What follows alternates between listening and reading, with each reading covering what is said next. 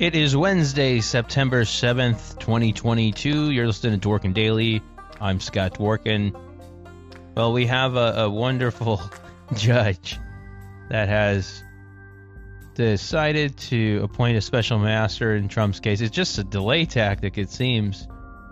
It's very random in regards to who gets to decide on this. And so, it's a Trump-appointed judge. The point that I wanted to talk about today is that it is complete bullshit that a Trump judge can do anything, right? Involving Trump.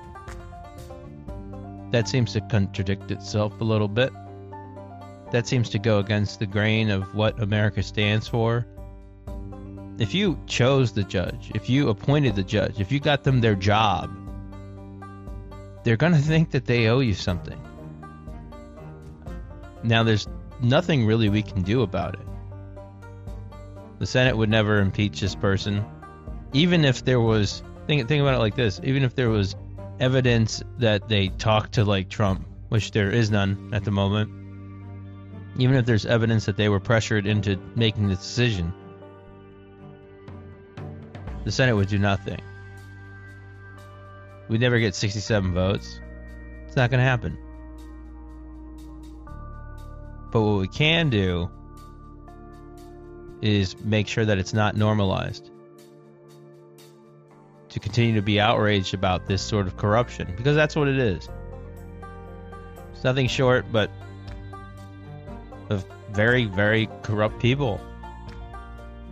They can talk about how tough of a life it was and the road that it took for her to get there, the judge.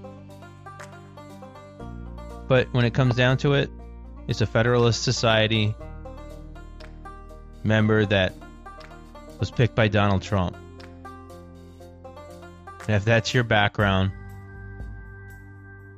you are corruption. And we know it. Be well. Do good. You can subscribe to the podcast at anchor.fm/dworkindaily/subscribe. Onward!